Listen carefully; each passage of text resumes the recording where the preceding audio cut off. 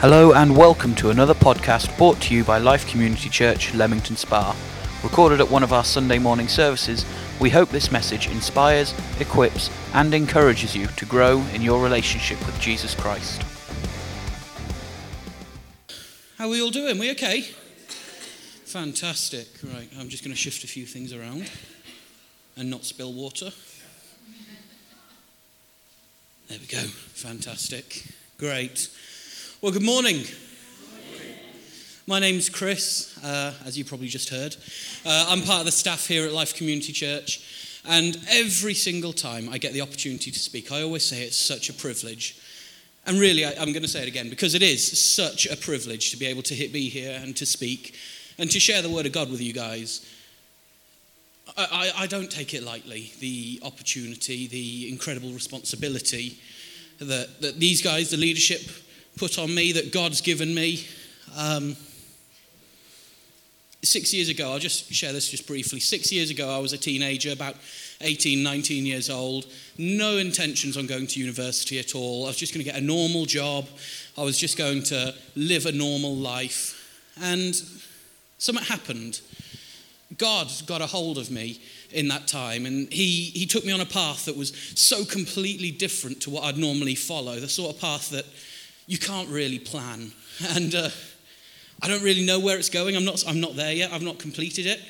But I'm on that path now, and I'm loving every single moment of it. So, yeah, it's a huge, huge privilege to be here today and to be able to share with you guys. So today I get to bring the final message in our October series, which is Shine Like Stars. We've been looking at the book of Philippians, and we've been asking throughout this series, we've been asking this question: how, as citizens of heaven, should we live our lives in this world? How, as citizens of heaven, should we live our lives in this world? How can we make a difference? How does our faith affect the way that we live? So it's already been said today, I'm looking at the final chapter, the chapter 4 in the book of Philippians. We've gone through it chapter by chapter, with Dave kicking off with chapter 1. I did series 2, and then Pete did series 3, and now I'm bringing series 4 once again. So we've been following out throughout the whole book, and we've been picking up on certain themes throughout this. And today I'm hanging our main message on this one word: joy. Joy. Now, I don't know about any of you guys, but I'm not naturally an outgoing kind of person. When someone says, "Oh, you're looking joyful this morning, Chris," I'm like, "Really? Really?" I've got a deep joy, so deep that sometimes you can't always see it. But I just want to kick things off now, and I just want to get you guys just working together, chatting just a little bit. I've got a whiteboard, and anyone who's heard me speaking here before knows that when I've got a whiteboard, we're going to be doing a bit of talking. So fantastic. I want to break you guys down into just some little groups, and I want to ask this question. Want you guys to answer this question: what is joy? What does joy look like? How do we see joy? How do we experience joy? What is joy? So I'm just going to give you a few moments. And in your groups that you're sat in, maybe you rose, or maybe you want to turn around and chat with people. Just chat amongst yourselves. What is joy? And I'm going to get you to feedback, and I'm going to write a few down in just a few moments. Go. Okay, I hope we've got some good conversations going. Keep going for just a little bit longer.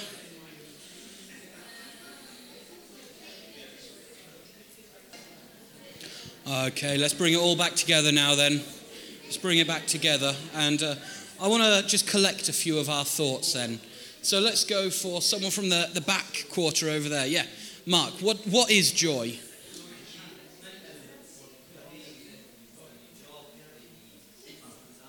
Yeah? New job, happiness.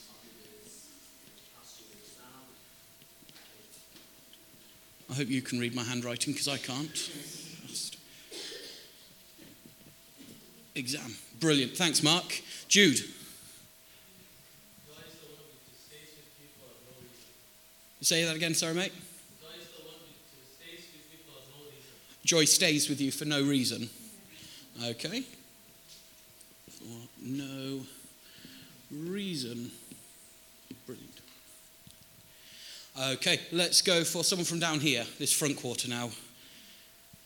Any hands? Any hands? Any takers? Steve, I'm going to nominate you. Yeah. Okay.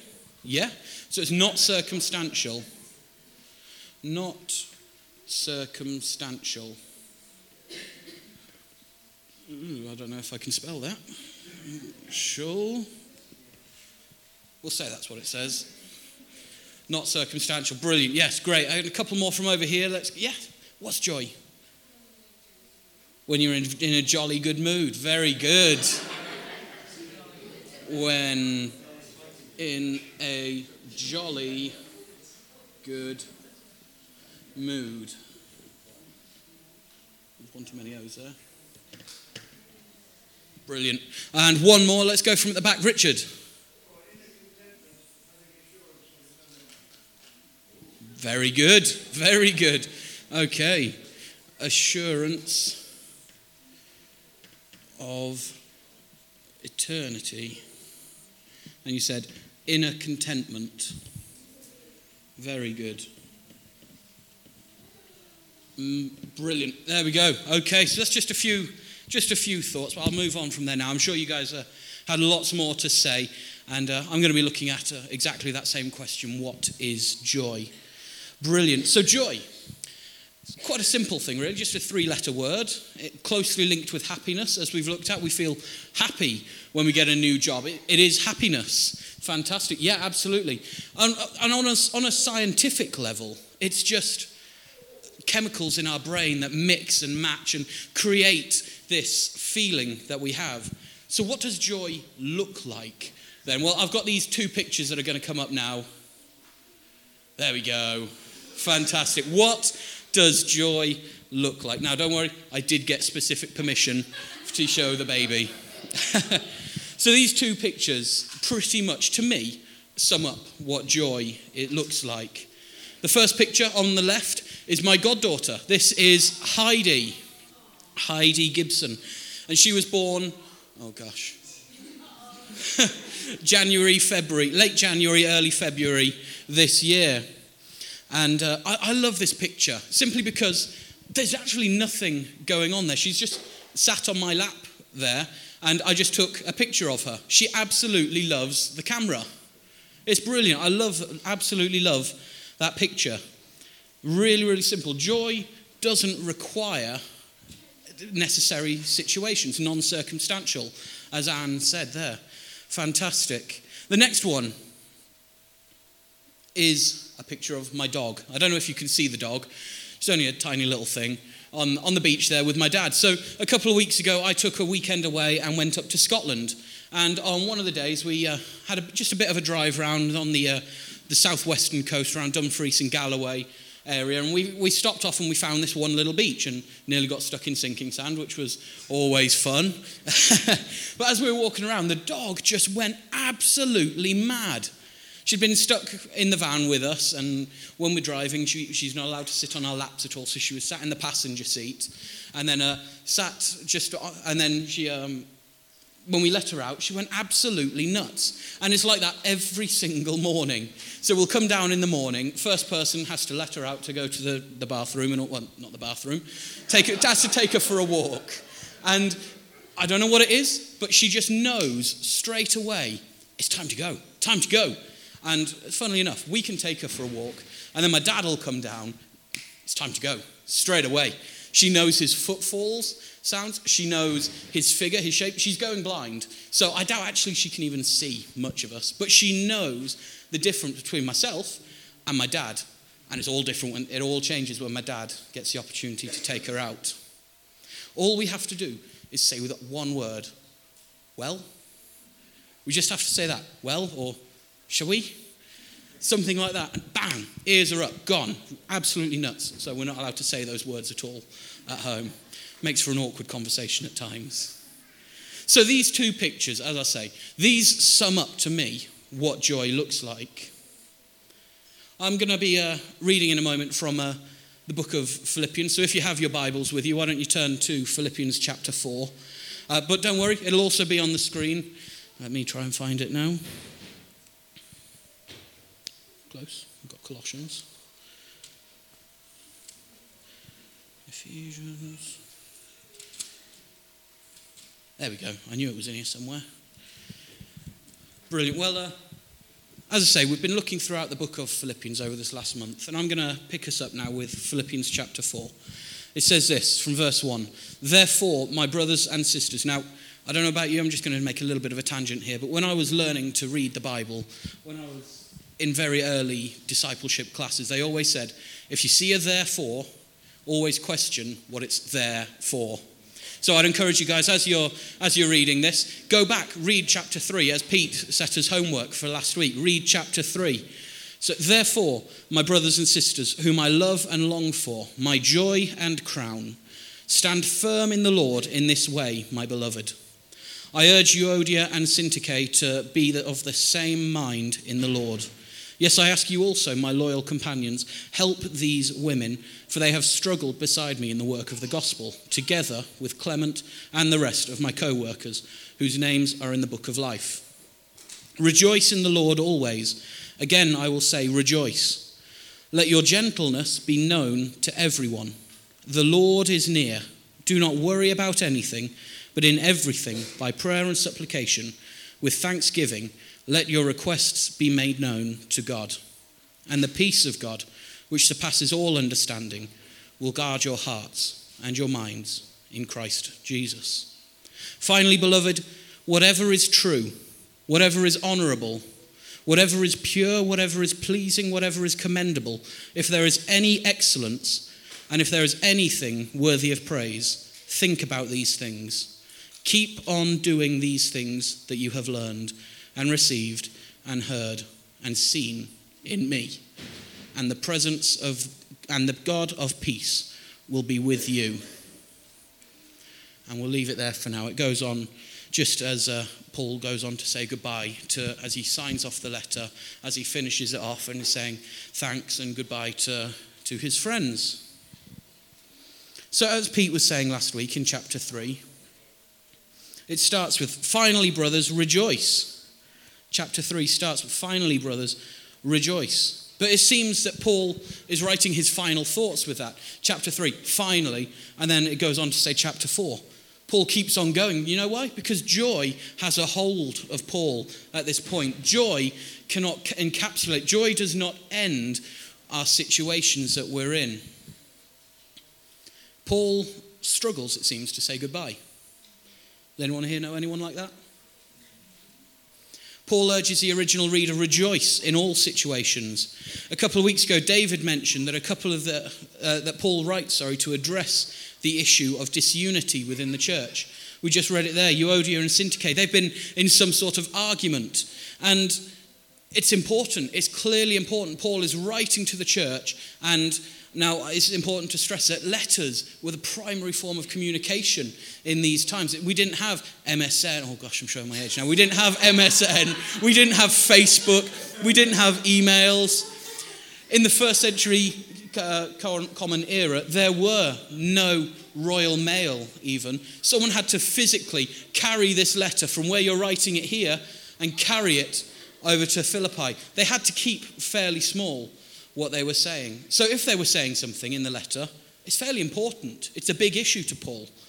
And here he's picking up Syntyche and Euodia. They're living in disunity. They're arguing.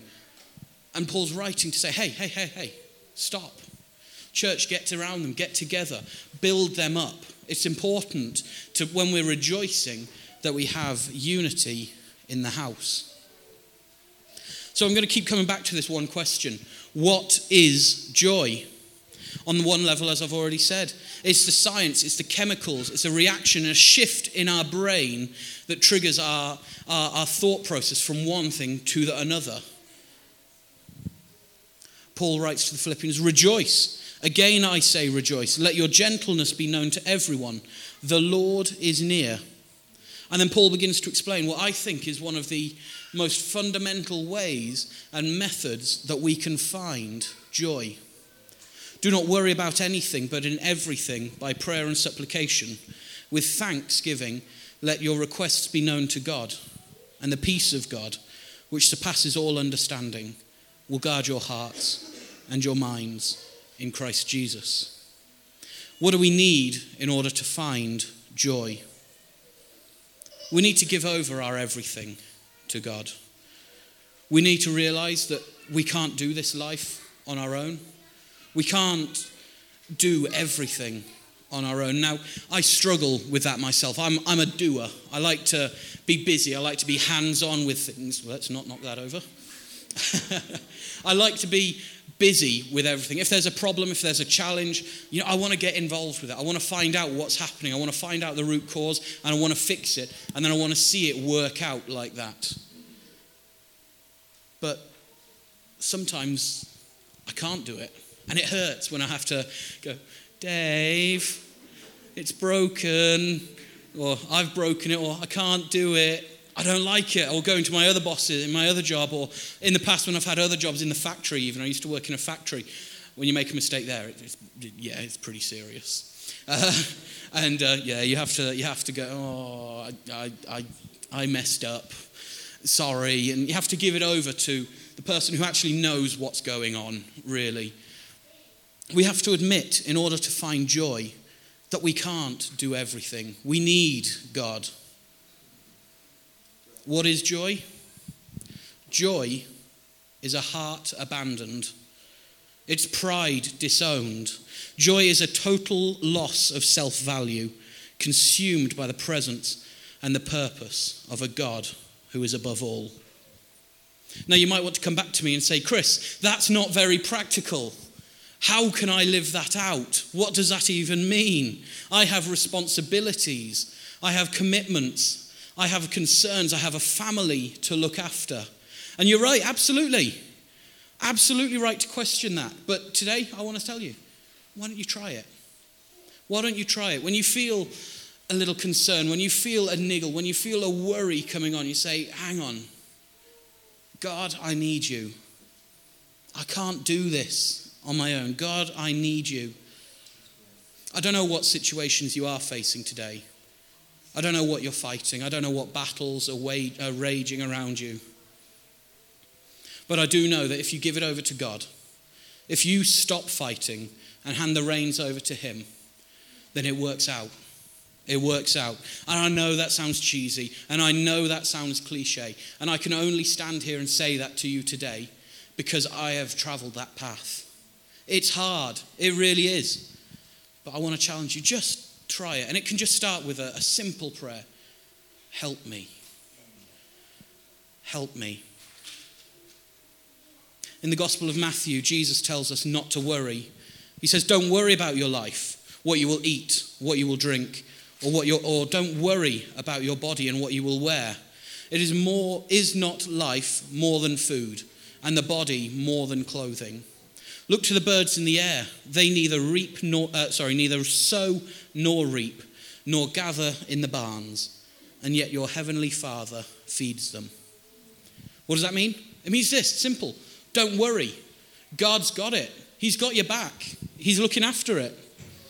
He's got your concerns wrapped up.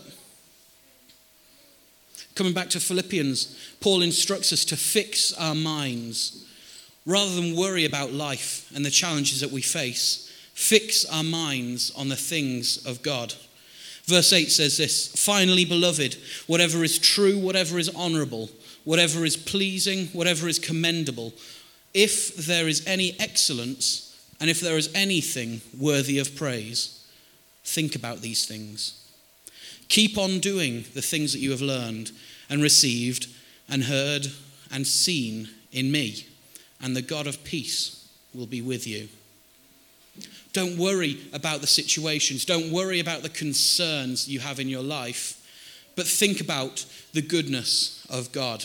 Focus your mind on what God has done. In Philippians chapter 2, as I was speaking just a couple of weeks ago, verse 5 says this, let the same mind be in you that was in Christ Jesus.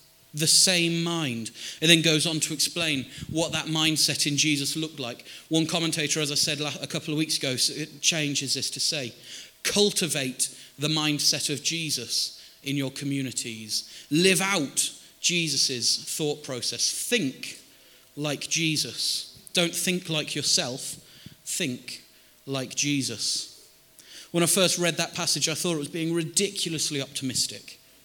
The pragmatist in me rallied against it, but the more I practiced what I learned, the more I practiced the presence of God, I learned that actually it's an intensely practical guide to giving your concerns over to God. It can be hard, yes, I know. Many of you here will also know it's hard work. But let's follow that. That is an intensely practical guide. How do I stop myself getting worried? I look back and I see the wonders and the works that God has done in my life. I'm beginning to bring this to a bit of a close now, but I can remember this one time in my third year in Bible college. I was told that the fees for college, the costs of it, were going up. It's like, yes, fantastic, I've got to pay more money. Oh, I love it. And then I was told my student funds were not going to meet that. My student finance wasn't going to rise up to meet the costs. So in order to graduate, now this is halfway through my third and final year, I was told that in order to graduate, I needed to find another £800. Yes, I love a good challenge like that. And straight away I could feel the dread begin to come into my heart and the worry and the concern. Well, I've got 4 months to find £800. I've not got a job. I've not got any sort of income.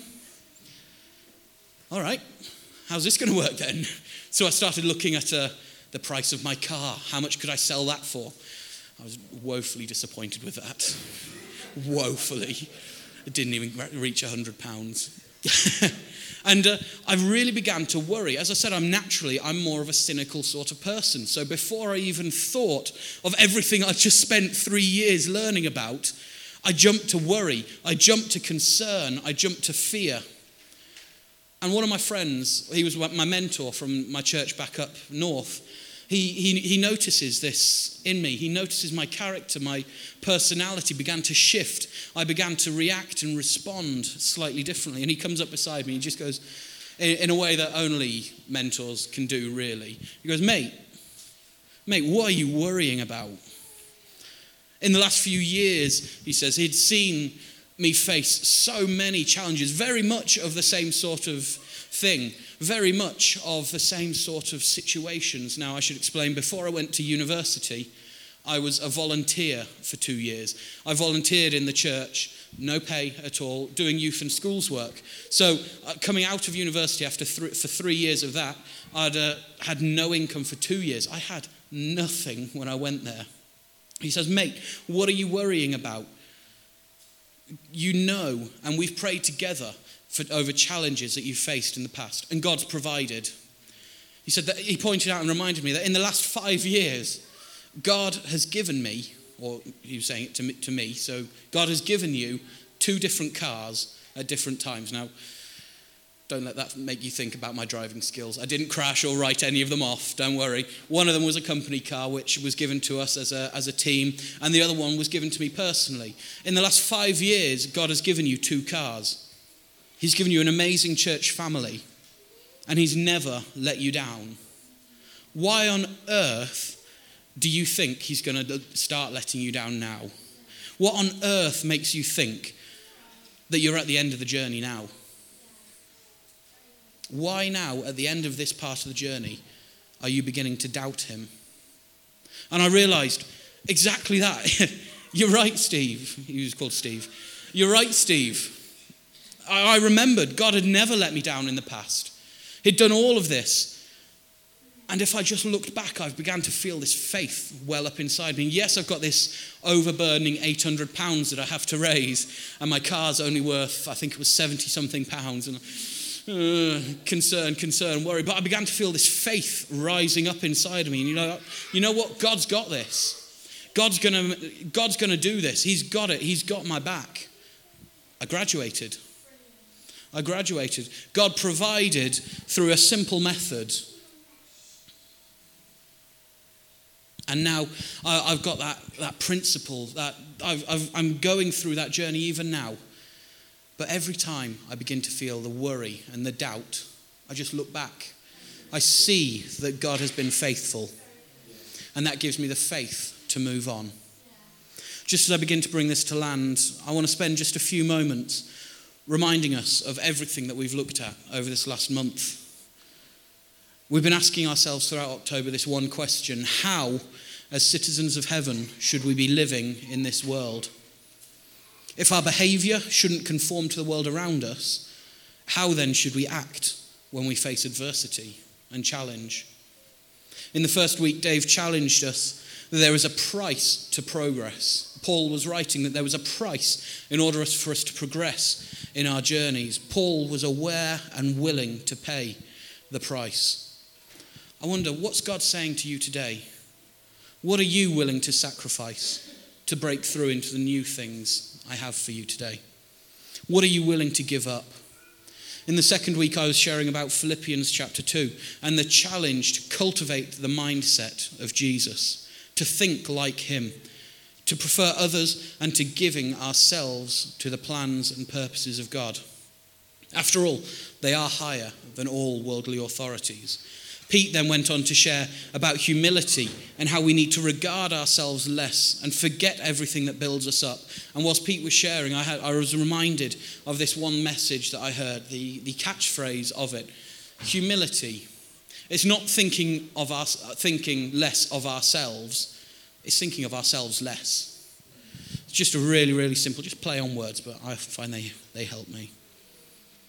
And Paul tells us that he regards everything from his previous life, everything. He was the perfect Jewish person, but he regards that all now as loss. What do we need to change in our lives to reflect a better attitude, a more pleasing attitude to God? And finally, this overarching message of this series is simply this: do not worry, rejoice. We are set apart and we are called to live to a higher purpose. When trials come and the troubles begin to brew, or when our life is going great even, rejoice. Because we know that there is a day to come. As it says in chapter 2, we know that there is a day to come that one day every knee will bow and every tongue will confess that Jesus is Lord, to the glory of God the Father. Let's pray. We hope that you enjoyed this message. For many more resources and for more information, visit our website at www.life-cc.org.